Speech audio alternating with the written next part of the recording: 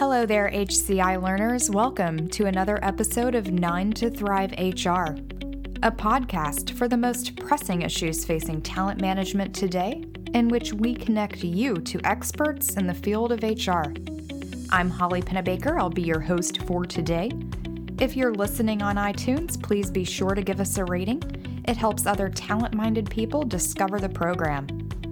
This podcast is a bonus episode. Part 3 of ProFinda's Turning Workforce Guesswork into Talent Science series, and we'll talk about empowering our collective talent.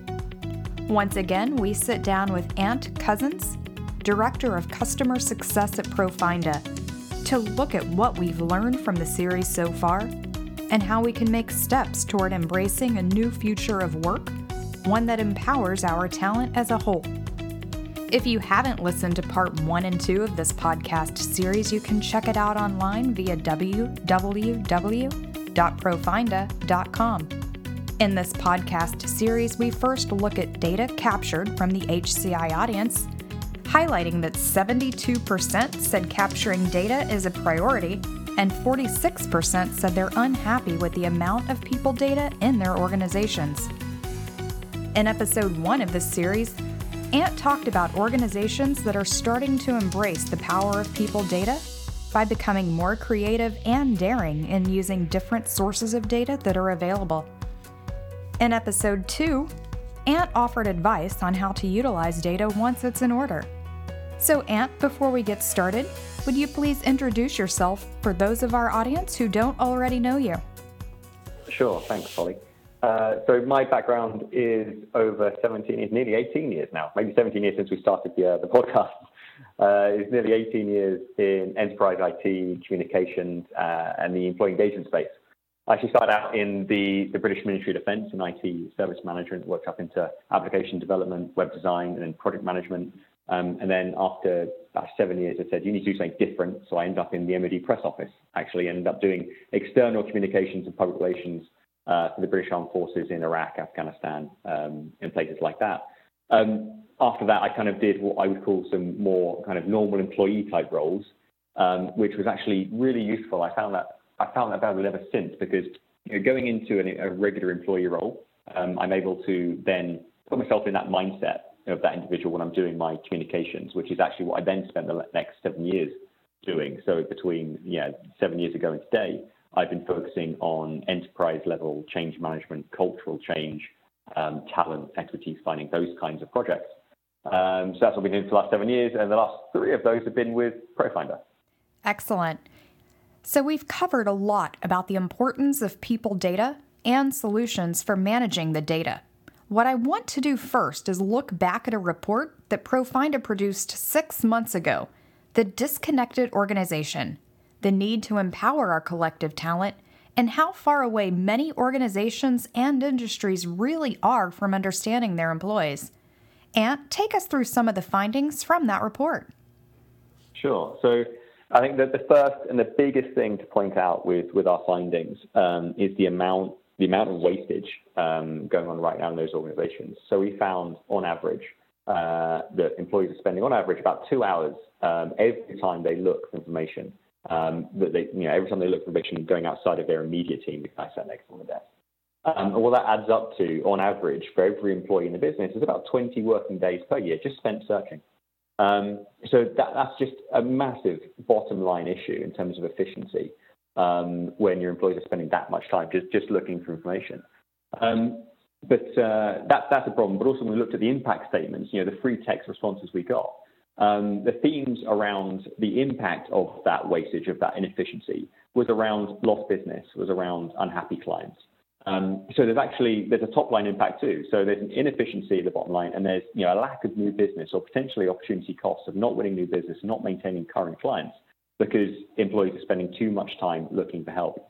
So that was a huge outcome. But the other kind of not number related outcome was actually how uniform those results were across all the people we surveyed. We surveyed just over, as you know, about 4,000 knowledge workers around the world in lots of different kinds of organizations, mostly knowledge workers, but in different kinds of organizations in different parts of the world. Yet the numbers were scarily the same wherever we went. It got to the point where I could predict the results we get from each survey from each organization, just based on hearing the technology they have in place. And I think I didn't expect, or what we kind of found with that first report was exactly how little technology like SharePoint or enterprise social networking platforms like Yammer really make any difference in the amount of time people are spending. Basically, there's no difference in the numbers between a company that has those platforms and uses those to search and look for help, and those kind of companies who don't have those platforms and are using email and phoning around. It didn't make any difference, and that was really quite surprising. It didn't make any difference either to numbers like the 27% of the workforce that is giving up looking for help each month because they know it's going to take them too long to find. And especially in some of the organizations we surveyed around, in regulated industries or industries where there's real health and safety issues, that's a very scary number to know that your employees, almost a third of your workforce every month, isn't seeking to make best use of best practice or existing knowledge. They're reinventing the wheel themselves each time. So that was a pretty scary outcome. We also kind of covered the outside the numbers in those open comments. It was around the frustration, the lack of employee engagement, the frustration, and the bad will being built up by those employees because it felt like their employers, like the business, wasn't investing in them, wasn't supporting them with the technology that they needed to get their job done. So there's lots of kind of open text responses in there too. So that was challenging in terms of the employee search. But what we also asked questions around was not just the employee getting help themselves, it was their ability to give back to the rest of the business. And we know that, if you've got an engaged workforce, if you've got employees willing to give that extra 10%, we often ask that question, how do you capture that? And we ask questions around how easy is it for employees to get involved and give help to projects and issues outside of their day job. And about 30% of the employees said that wasn't very easy at all. So that's, if you're looking now at very small numbers, and you've got engaged employees, but most of them cannot find the ways to help, even if they wanted to.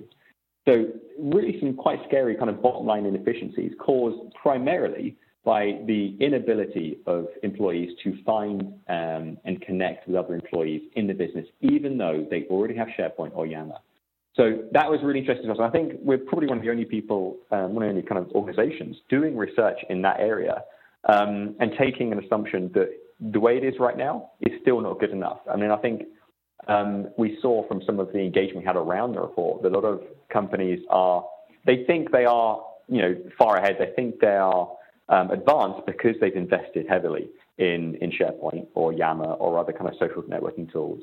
And they think they're leading the game. But whilst they might be leading the game against companies who are still using the phone as their primary means of calling around to find the right help, they're still not actually achieving what they could be achieving. It's still pretty bad results when you look at it from the point of view of the amount of time being wasted.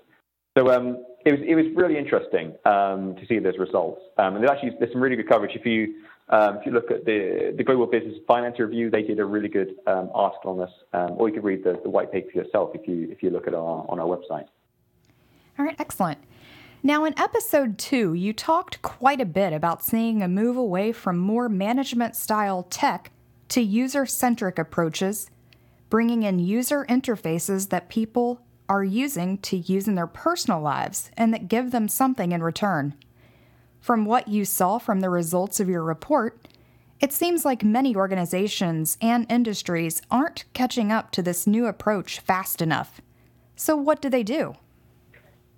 Yeah, absolutely. So I think that the first point is, and we covered this, in the previous podcast, but to recap, listen to your employees. And I know it's hard when seemingly employees are never happy with what they've got. They're always wanting more. And I think it is pretty standard practice. They're never going to be happy with what we give them. And you're working hard to give them new and better technology. But if you actually listen to what they really need and focus on that, you can often improve their experience simply by better connecting the data sources you already have. This was very much the topic of podcast 1. The data you have inside your business right now is a gold mine if you can properly bring it to bear on the actual questions your employees have. So as an example of this, one of the things we do at ProFinder, one of the things we do as standard for when we go into an organization, is looking at where employees worked previously to them joining the organization, looking at that previous experience, what job title they held, where they held it, when, who for, and things like that. Connecting that information and making it available and searchable by BD and sales teams. that is where someone has worked previously, therefore where they have a good amount of knowledge, maybe a good number of contacts and connections. That's gold dust for BD and sales teams. But very often it's not exploited in organizations right now. It's one of the most simple things we do at ProFinder. But if you speak to some organizations, they still haven't connected that dot. So I would say definitely listen to your employees and take a holistic view of the data that needs to be joined up in order to actually help them with their day jobs, which in turn helps you with your business outcomes. And in that order, so listen to your employees, give them what they need, and the business will benefit. Don't take the opposite approach of really thinking about the management technology. And a lot of the technology still around in organizations, as you correctly outlined, is still management technology. It's designed to look good and give reporting and value proposition to the managers of the product, the buyers of the product, not the users. But the bigger value proposition is aligning yourself with the winning conditions of the individual users. If you do that, the business will benefit, in tenfold. So that's one thing, getting your data in order. Once you've done that, the second forecast, we talked about some of the more advanced ways of looking at this and some more advanced options. Definitely get some AI in play. If you're not looking at AI, if you haven't already got AI churning through your data and working on that to exploit it even more, then it is becoming a thing. And I will come on to this probably in the next question, but it is becoming a thing now for companies to have looked at it. If they're not looking at it, investigate it right now. Because if you're not even looking at it at all, you're definitely already behind the curve. So get your data in order and apply some AI. And it's in that we're seeing some of the benefits of taking that 2 hours worth of search down to about 30 seconds. So 20 days per employee down to 30 minutes a year. I mean, the bottom line saving and therefore the top line impact is substantial. But you need to get your data in order first. Now you're running this global survey again, aren't you? What do you hope to see? And what's the point of running another survey that looks at the same things?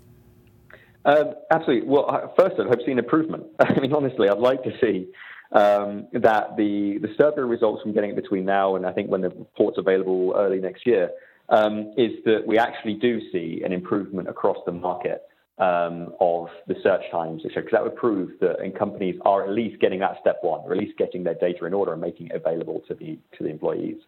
So that's what I'd first like to see. Secondly, it's important for benchmarking purposes anyway. We need to see how the market is evolving over the course of the year, and where obviously we do it for what happen to be our own customers, we benchmark. We can actually show to our customers the difference and the improvements we've made.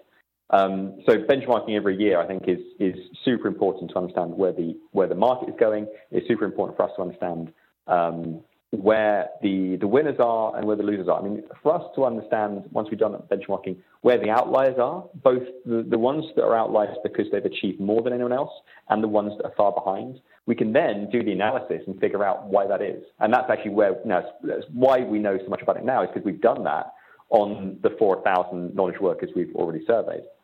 So it's really important for a market education point of view for us to understand where those people are. And obviously, for each one of those organizations that involves themselves in the survey, we give specific feedback and bespoke advice and guidance to those guys on what they have done well and what they could do better. I think definitely as a shout out of any organization that wants to understand where they fit on that sliding scale of success in terms of how much they're making use of the data and how much wastage or not they're achieving. I definitely recommend they kind of join in on the survey, which you can see on our website, I believe. All right, well, we'll go ahead and end on that note today. And if you would like to connect with Ant to discuss any more of the topics covered in today's or part 1 and 2 of this podcast series, Turning Workforce Guesswork into Talent Science, you can email him at anthony.cousins@profinda.com.